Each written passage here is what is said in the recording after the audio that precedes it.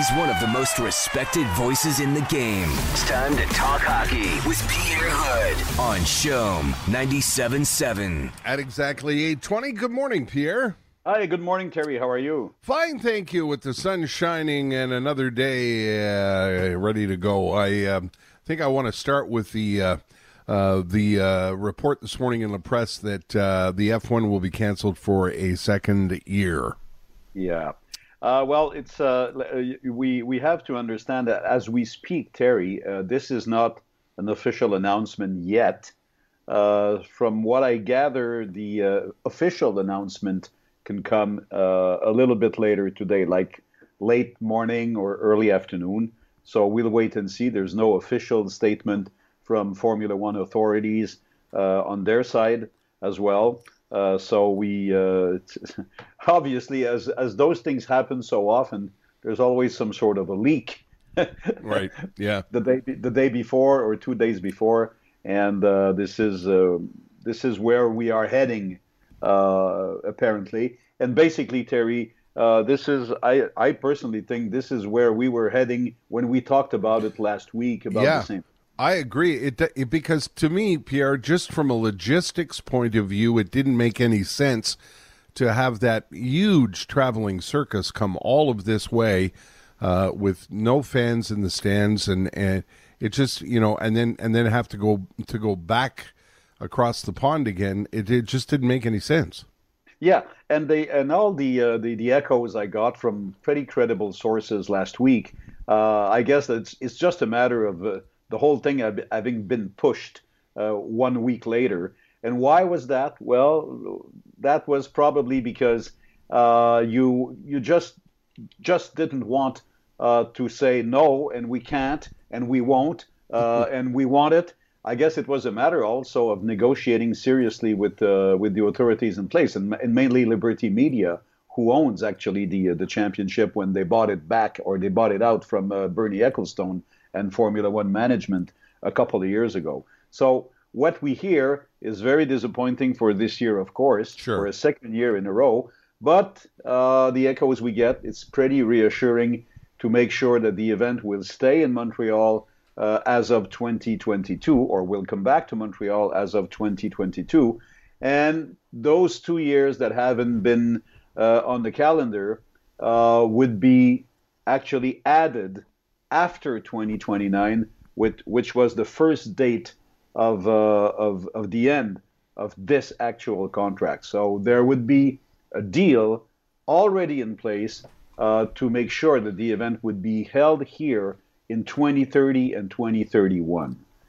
So there was already in the contract an option to go on after 2029, but it was only an option, Terry. Now It seems that the authorities on both sides actually will have negotiated 2 extra years at the end of the basic contract. So it's bad news, good news as we speak this morning. Yeah, and what will they do in place of the Montreal race? They're just going to stay over there.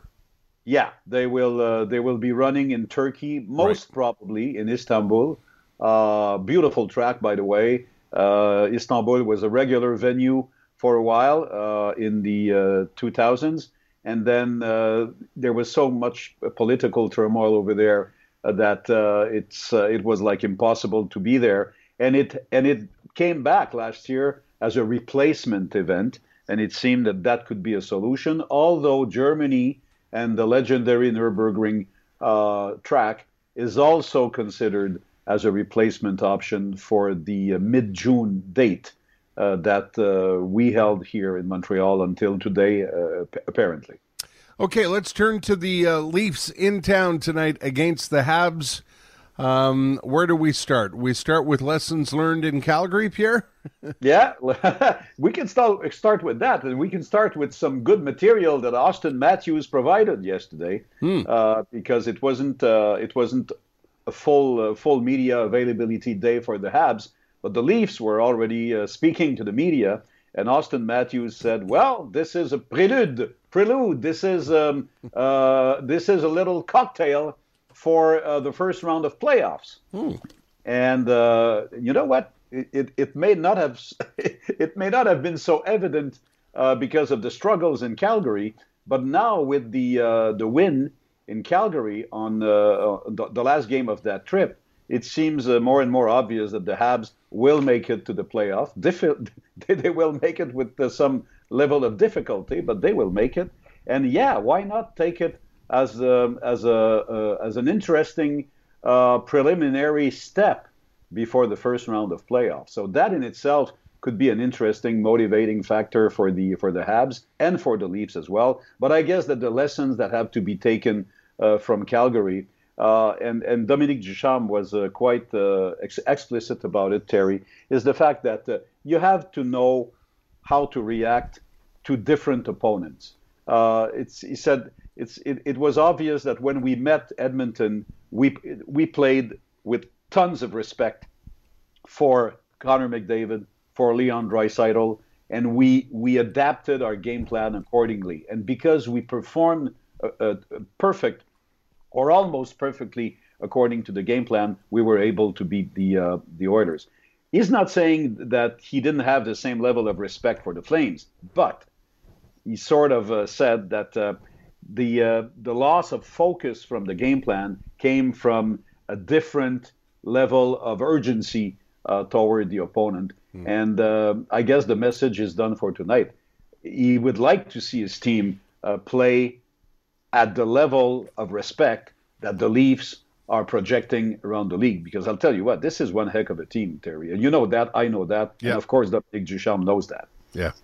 I don't even know where to begin when we talk about the lineup, Pierre. There are so many new faces, and there's salary caps and taxi squads, and you can do this, but you can't do that. I heard some people talking yesterday about Eric Staal, and they should just leave him at home. I wanted to ask you about what you thought. Eric Stahl's a talented hockey player who's clearly at the end of his career.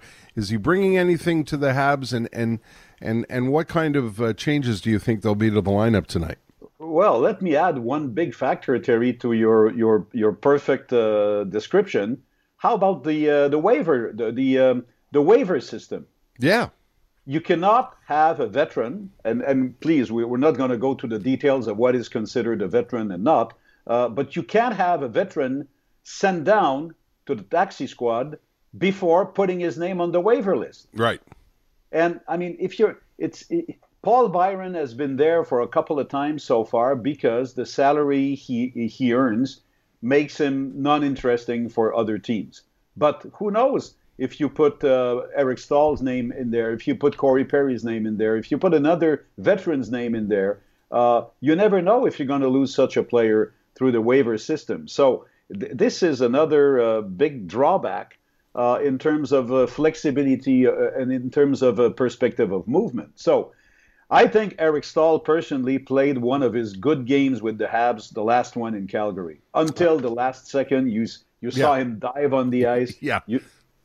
And I think, I don't know if you agree, but I think he played one of his good games. I agree. That's why I ask, because people are so quick to jump on these older players, but I think he brings something interesting to the club, and I agree with you. I thought he had a pretty good game, and the idea that anybody would think of putting Corey Perry on waivers based on what he's done this year is absurd.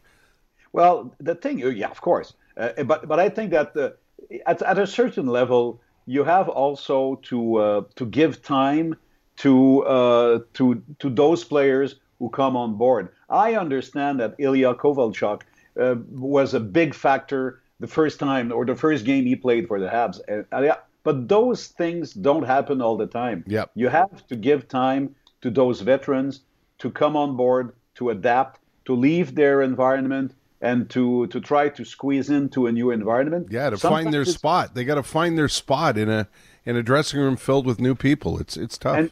And sometimes it won't work, Terry. Look at Thomas Tatar in Vegas. Yeah. When Tatar was traded to Vegas, he's a darn good player. There was never an opening for him on all fronts to gel and to come on board and to play on a regular basis with his new team. And he ended up on the trading block. So, those things are not exact science. And so let's give it a little time. I think that tonight's game is going to say a lot about what this team is all about, because you're back home, There's no fans, I understand, but there are no fans. But you're back home, you're playing the Leafs. You should be able to make a statement about the level of seriousness to make it to the playoffs. I expect a great game tonight. Very intense from both sides, actually. Yeah, I'm looking forward to it. Is it a 7 o'clock start, Pierre? No. National Hockey Night. Oh, right. Wednesday, right, of course. Yeah, but it's not even 7:30, Terry. It's like when you and I were a kid. 8 o'clock. We're kids. It's 8 o'clock start. Yeah. So, we have this full pregame show at 7, and the game as such starts at 8. Okay. And will we see Caulfield tonight? Sorry about that. Well, Terry, honestly, with all those factors that you explained so well, I can't say yes. Okay. But I don't want to say no because he deserves to be playing tonight. Yeah, I agree. I believe me, I'm starting to think you have to be a lawyer to figure out who's going to be in the lineup.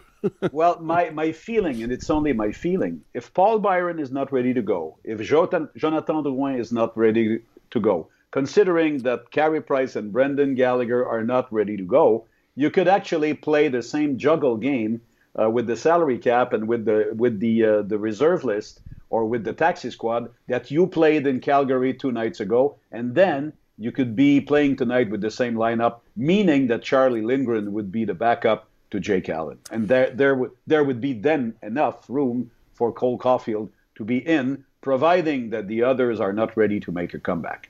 Okay, it's going to be interesting to see what happens, and I agree with you. It should be an intense game. Have a good game tonight. We'll talk tomorrow morning.